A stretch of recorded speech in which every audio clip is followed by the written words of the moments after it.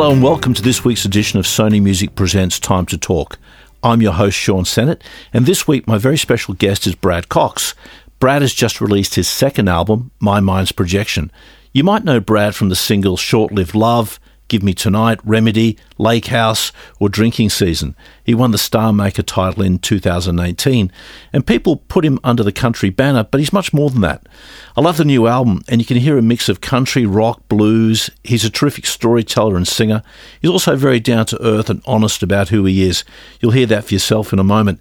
It's my pleasure to talk to him. Here he is, Brad Cox. I think this is the first podcast I've ever done. Oh, brilliant. Well, I'm so pleased you're on, mate. Should be good. I'm an avid podcast listener. Well, you do a lot of driving. I've been looking at your tour dates. You're all over the place, aren't you? Yeah, it's nuts, man. It's been crazy. I'm definitely not complaining. There's a lot of musos not working, so we've been really lucky. This record, we should jump right in and talk about the new album. I mean, it's very exciting to make a second record.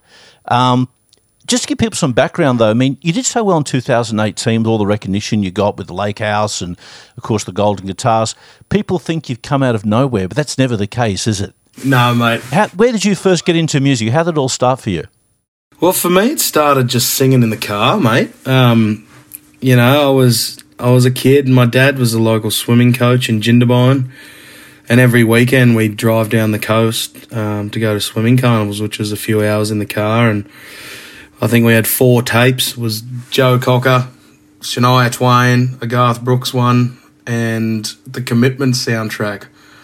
And just as a little 4 or 5-year-old kid, I just started singing heaps in the car. And then from there, my parents got me piano lessons when I was real young, maybe 6 or something.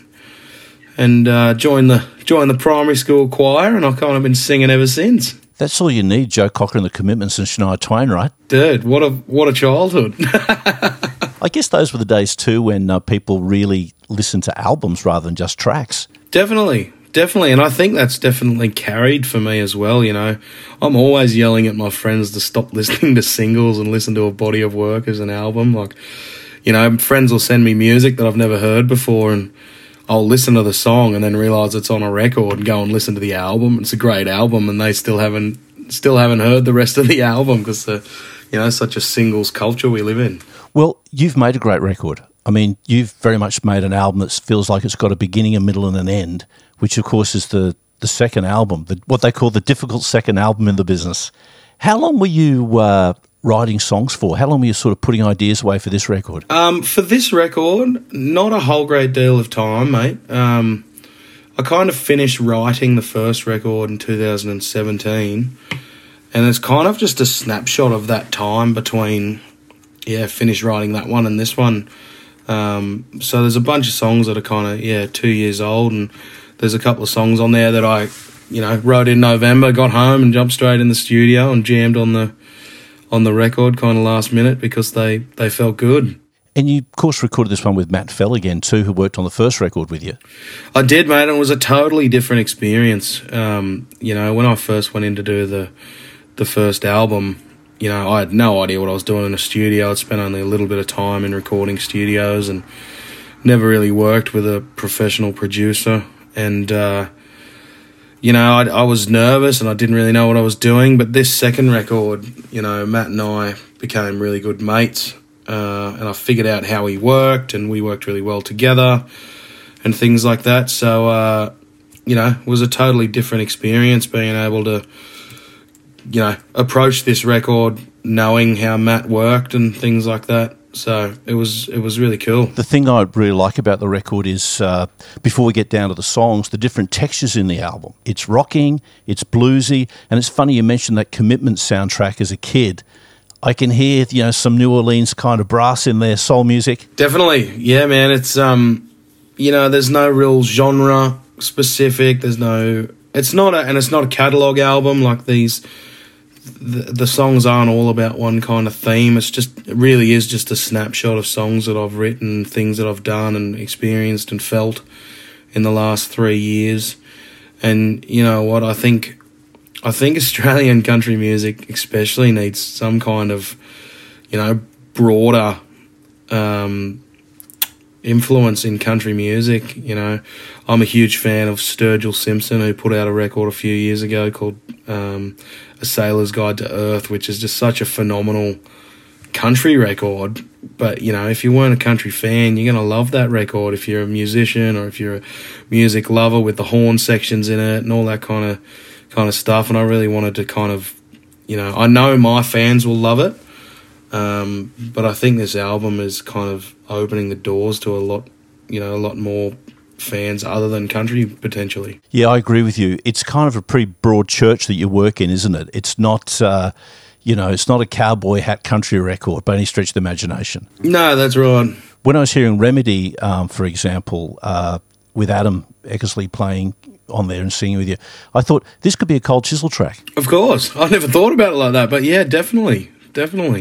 Yeah, and I certainly thought the guitar playing, I thought it sounds like Mossy in there. Oh, Adam will think that's a great compliment. It is. Absolutely. So it sounds like when you're writing songs, you really don't give two hoots about genre. You're just sort of thinking about what best serves the song, what instrumentation works best for this track. Definitely. And I think, you know, I never try to even write a song, let alone produce a song for a radio or for the label or anything like that. You know, I write a song because I need to write a song. I write a song because I like a song. And, you know, when I do it, I know if I believe in it and I enjoy this and I think it's good music, 90% of the time my fans will as well. And, you know, that's all that matters. They're the people that, you know, keep me in this game and keep me out there every weekend and still writing songs, is because the fans love it and turn up. And if that's working, I'm not really going to change it. We were lucky enough to talk to Bruce Springsteen last week about his new record. And oh, man. He mentioned once, actually, during the songwriting process for the album, sometimes he hits a great title. He mentioned Darkness to the Edge of Town or The Rising, and boom, the opportunity to write a really good song comes out of that. I look at some of your titles, Drinking Season, etc. Do you often start with a title and go, okay, where can I take this?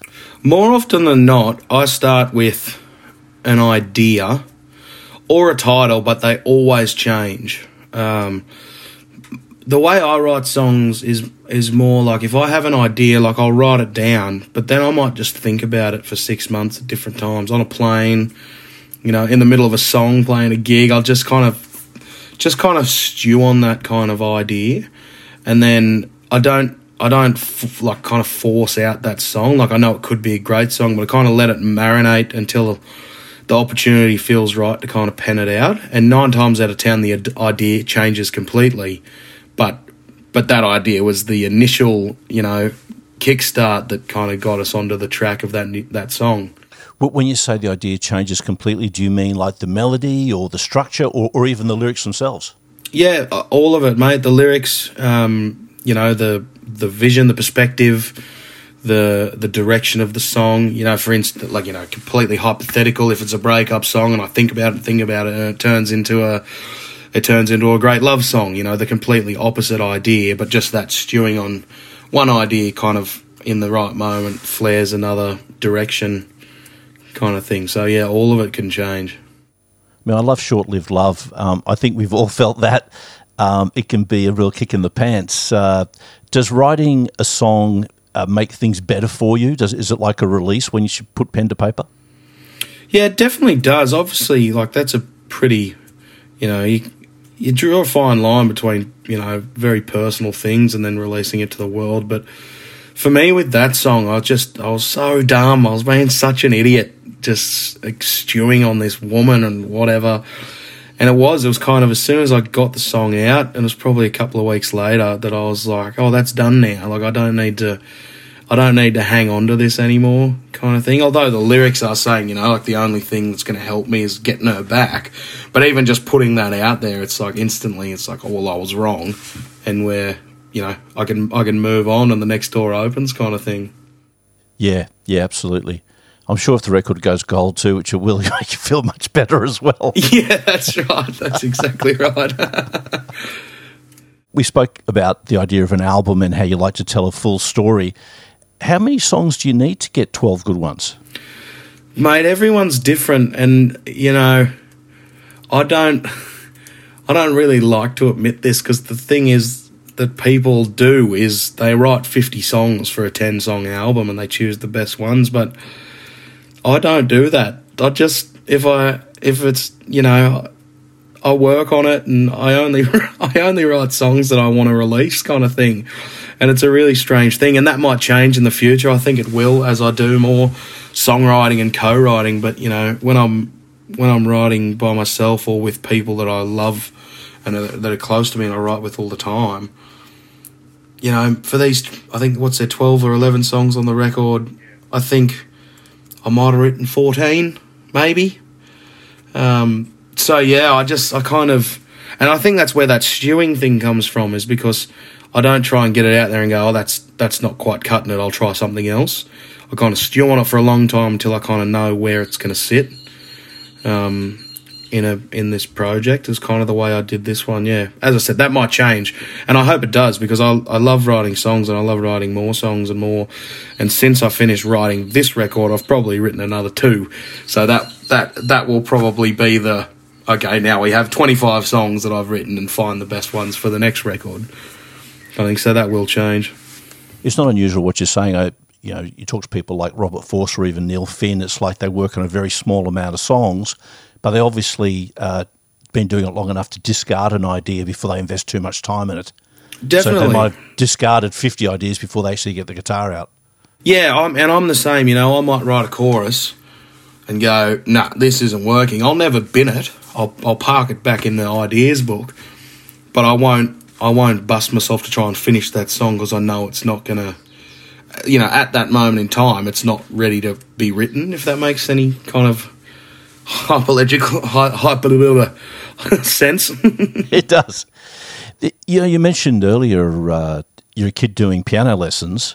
Where did you go from there? Did you start school bands? Were you talent competitions? What was your path?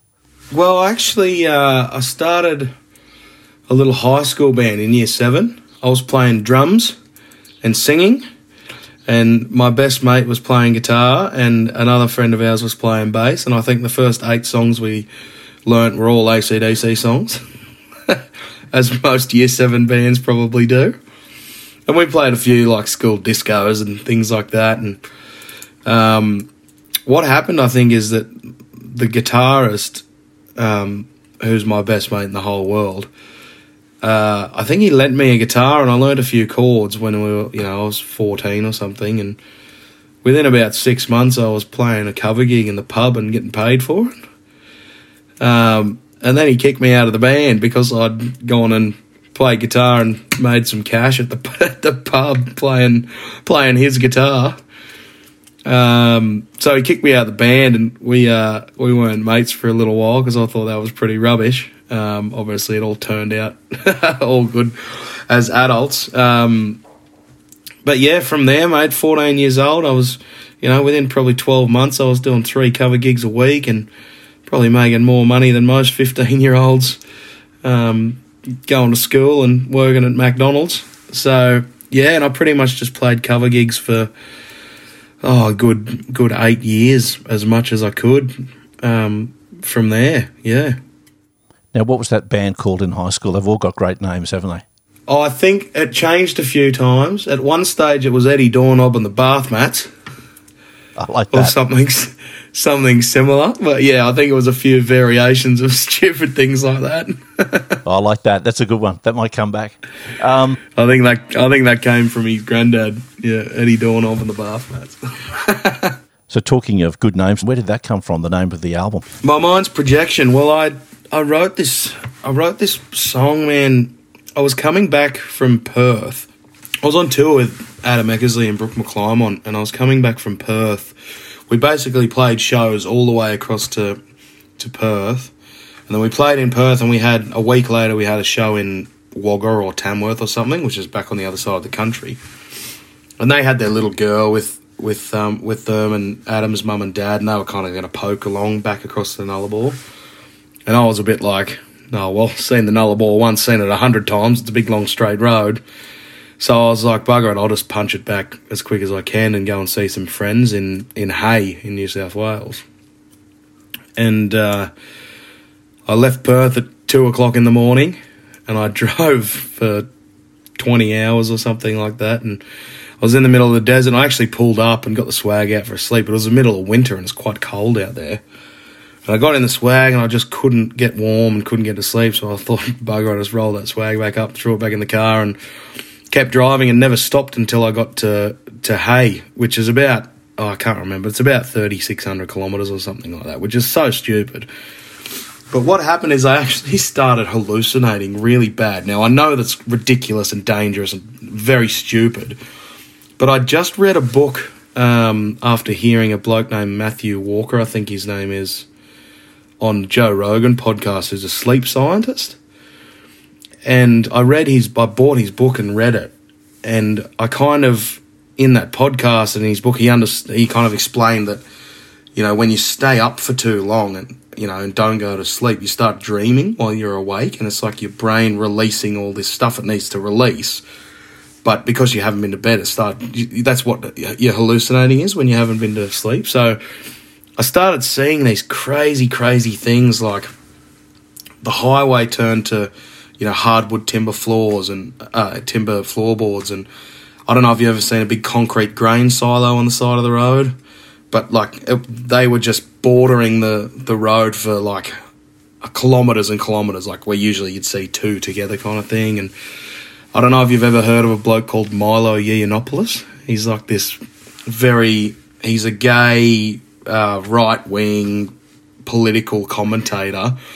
Very controversial, very amusing. But for some reason, the windscreen turned into his big black sunglasses, and I was like driving through Milo's face, and like I was so vivid, like I could see the cracks in his lips, and there was a hand walking across the top of the car with just a hand cut off at the wrist. And as I said, I know how stupid and dangerous it was, but because I kind of understood what was going on, I was like hyper aware that I was like, I really need to focus on the road, but also this really weird, cool stuff's going on. And it was just a really kind of euphoric experience that I'll probably never forget ever, just from staying awake too long. And that's where the song comes from. That's probably why it doesn't make any sense, because I don't explain that I stayed up for so long. But yeah, I was just seeing all these crazy, psychedelic hallucinations and stuff. But it was a really peaceful kind of experience. Yeah, I know it sounds crazy, but that's kind of where the song came from, and I thought it was a really cool title to put on the record, because the album is kind of a snapshot of the last 3 years of my life and what I've been up to. So my mind's projection kind of just fitted really well.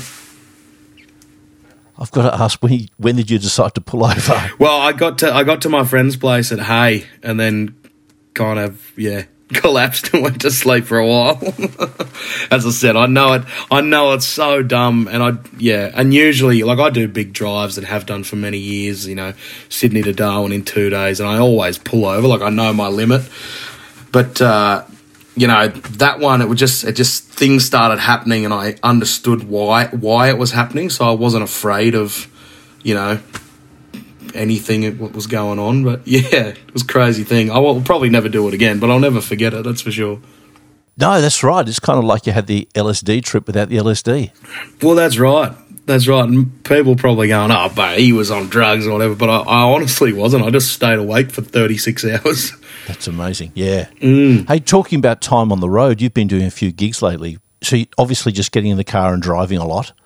How have they been going for you?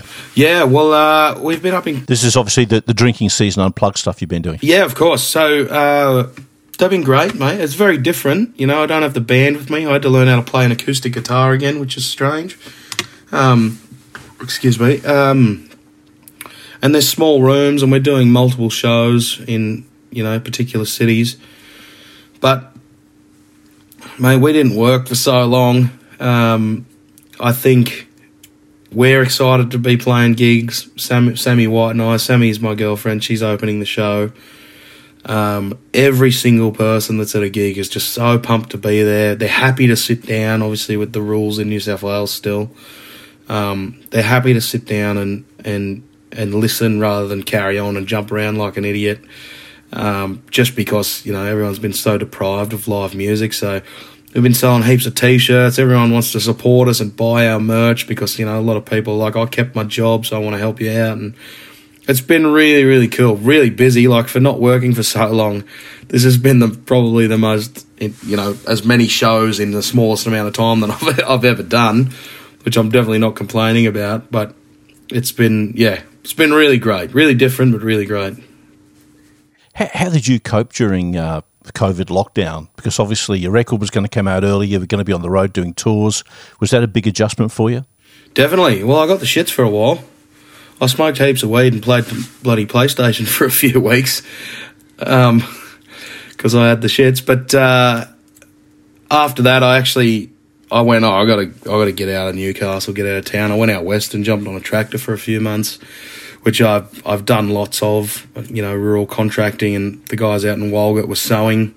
They were putting a crop in the ground for the first time in a few years because it rained. So I went out there and did a bit of work and kind of cleared my head, and I forgot about music for a little while, for a few months, which I really needed because, we were just doing this thing, the tours were getting big and all this stuff and the record, and, it was just like a brick wall and there was no one to blame for it. So it was good to kind of just go out there, get back to a normal life and,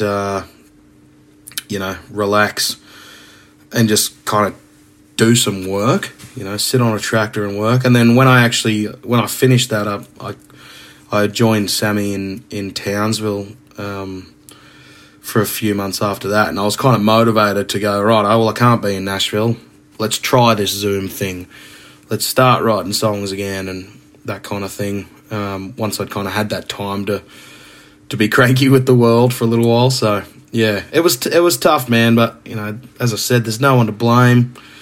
I had me a little tantrum and got over it, and we moved on.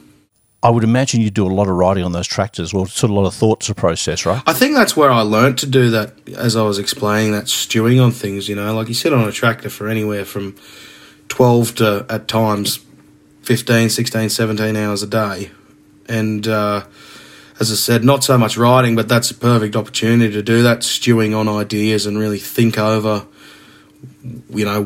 what a song title could become, or what a yarn you've heard, or an experience someone's told you to kind of create into a song when the time is right. So yeah, it definitely helped me in the early days, and it definitely did when I was out there in May or April, whenever I was out there too. Yeah. Ironically, it's happy hour and I'm feeling down.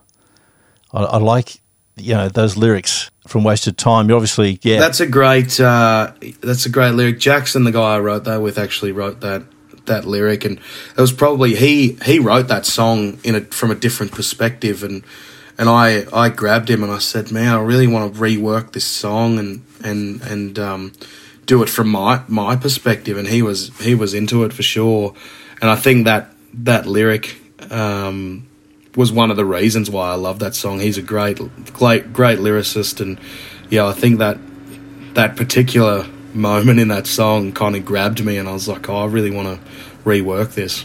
It sounds like with all your songs, there's got to be a big element of truth in there, hasn't there? Like even that line, like you referenced before, the light in the rearview mirrors my mind's project, blamed on the 37 hours since I hit my bed, which described for the title track. It's like if the songs don't have that element of truth, I guess you can't sing them as well.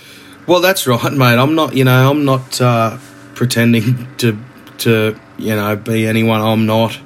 And as my fans love songs that I believe in, and it seems to be working, and I'm not going to change that for any bastard, you know what I mean? So it's it's definitely truthful, and that's a tough thing sometimes. That's a real tough thing to do, is pour your heart out in truthful nature to God knows who's going to hear it. But that's the game I got into, and that's what I love about it as well, all at the same time. Trusting your instincts and knowing what people like and what you like has definitely worked with Matt Fell, your producer, because you decided to go back and do the second record with him. And I was sort of wondering how that relationship works. Do you play him demos off your phone, or do you sit there and, strum them out? Do you do big arrangements on songs before you give them to him? No, not at all. The first 2 points, yes. Yeah, show him demos, and then we chat through ideas and, what I think could work, what he think could work. other than one song where I really had a clear vision on production, which was Short-Lived Love. I really wanted that to be a real beautiful melodic kind of verse into a huge pop, smack you in the face kind of chorus. Other than that, we kind of just worked together over time and slowly build the track with a some kind of end vision in mind, but not sticking to it too much. And it always changes. So yeah, it's really great being able to work with Matt again, because I think I said before, like, I was so uncomfortable the first time because I didn't know what I was doing. But as we got mates, for this second record, we were friends. I know how he worked. I was much more comfortable going, "Oh, Matt, what about this?" Throwing ideas around. I don't like that, kind of thing. So it was a totally different experience. And do you guys sort of work on it one song at a time? And the reason I'm asking that is because the record does sound so different in terms of styles and moods. No, not really. From memory, we kind of, like, for instance, if Tarko, my guitar player, was coming in, he'd come in and he'd come in for a day, and we'd go, "Oh, we want you to play this bit on this song and this bit on this song." And yeah, we kind of built them slowly over time, working slowly on each song rather than finishing off one and then the next and then the next. That's the way I've done both the first records. The third might be different. Say if we did it in Nashville with a live tracking band as they do over there, it might be a different story. But yeah, that was the way we did this one. So what's it like when you finish? You put your feet up on the studio desk and crack open a cold one and sit back and listen? Well, yeah, but the thing is, it's never really finished. So yeah, I definitely did that, because I didn't go into the studio for 4 weeks or 3 weeks and do this record. I kind of did, probably over 12 to 18 months. I did, a week here and a week there and 2 days here and 3 days here, which ultimately was, it's definitely a long way of doing it. But I think for me, it lets me kind of sit with and live with the songs as they are, as they slowly build. And same thing again, that stewing on it and thinking about it and that kind of thing. But with the end of album Beers, it, as I said, it never really ends until you get it off to mastering. There's always, what about if we, could it be better if we, but I'm definitely not, with the final masters on this record, I definitely think we've got the best project that we could create for the time, and I'm really proud of it. So, yeah. No, you should be proud. It's a great record. And the thing, obviously, too, there's celebration in there and there's sadness in there as well. And obviously, a song like Caught in a Noose by a Stranger is pretty heavy-duty kind of song. A lot of sort of stuff about mental health in the record as well. Yeah, it's, as I said, mate, it's just a snapshot. It's heaps of things I've felt and seen and done and heard and felt again, all kind of rolled into one. I think, yeah, Caught in a Noose, and especially Hold Me Back. I'm not a person that's susceptible to, mental health struggles. I definitely sympathise with it, and I've got a lot of mates, and I'm very passionate about different things and organisations. But it was just, that one was just kind of highlighting that, even for someone like me, like, you still got to battle that voice. Everyone does, and people, some people are more susceptible to succumbing to that kind of, that voice. They can't overcome it, whereas we all get it, and I just go, fuck off, you know what I mean? Like, and that's all I was kind of highlighting with that song, is like, we all have that, and some people are just better at pushing it down and pushing back, kind of thing. So yeah, there's all that kind of stuff on the record, and there's so many different themes and genres that surely there's something for everyone in there. How are things looking overseas for you? I imagine this is getting released right around the world. It is, and I honestly have no idea. The numbers look good, like you get up on the Spotify and it's like, this many things in Chicago and Atlanta and Nashville and, but I honestly have no idea. I get some messages every now and then say, come and play a show in New York, or come and play a show here. Have you done gigs overseas before? Have you taken the band to the States particularly? Not yet. The plan was to do it this year. Obviously, that's not gone ahead. I've done a few just little writers' rounds, like the Bluebird Cafe and stuff like that in Nashville. But no, that's the next kind of project, is try and you know, I don't think Americans will really get the music until they see me and the boys carry on stage and play it live. So for me, that's the goal. As soon as that can happen, we'll be over there. Well, it's kind of interesting, isn't it? You know, the modern world, you can be sitting on a tractor and there's 4 million people around the world have been streaming your songs. It's crazy, isn't it? I actually love it though, mate. Like, even, you know, I've bought a new car now, but when I signed with Sony, which was such a great thing, and the next morning I get out there and, you know, there's the black car with the fella to drive me to go and see this interview and that interview, and which is all fantastic, and they dropped me back at the beautiful hotel that we stayed in, and I got in my 1990 Ford Falcon station wagon and scooted back up the highway to Newcastle. But I love that. That's who I am, mate. You know, I love doing the cool things and, you know, the parties and whatever goes on, and go back to the, you know, driving. I used to call it the meth wagon because it was a beat-up old station wagon. Jump back in the methy and cook it back up the highway, blow smoke the whole way. So what's your PlayStation game of choice these days? Have you got through that funk? Well, I've been playing Call of Duty. I've got a couple of games now, and that Tony Hawk. But when lockdown first happened, I actually didn't own a PlayStation. So in March, I rang 7 JB Hi-Fis in Newcastle, and they were all sold out. And I found one that had one left about an hour away. So I was like, hold it for me, I'm coming to get it, because I've got nothing else going on at the moment. Cooked down there and picked up a PlayStation. Isn't that great? And listen, in terms of your music, are you playing every day? Is that something you sort of just reach for a guitar every day, or do you do it when you feel it? You know what? I don't.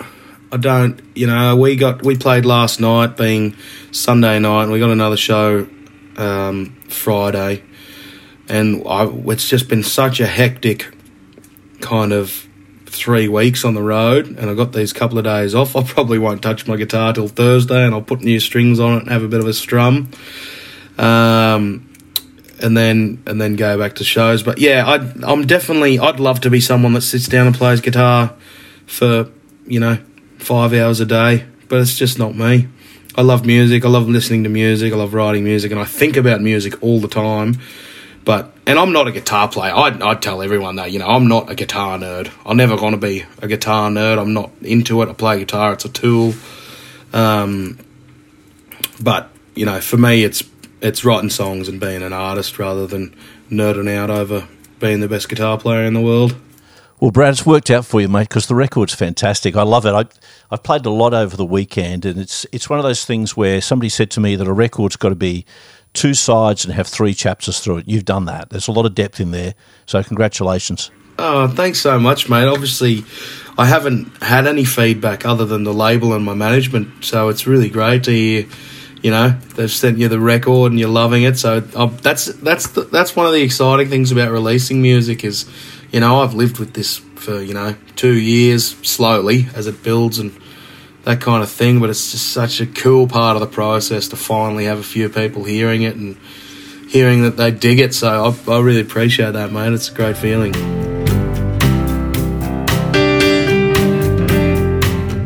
Big thanks to Brad Cox for joining us today on Sony Music Presents Time to Talk. He's a great artist, and I recommend you checking out his latest album, My Mind's Projection. And also keep your eye on his website too for tour dates. And thanks for joining me. I'm your host, Sean Sennett, and we'll see you back here again very soon.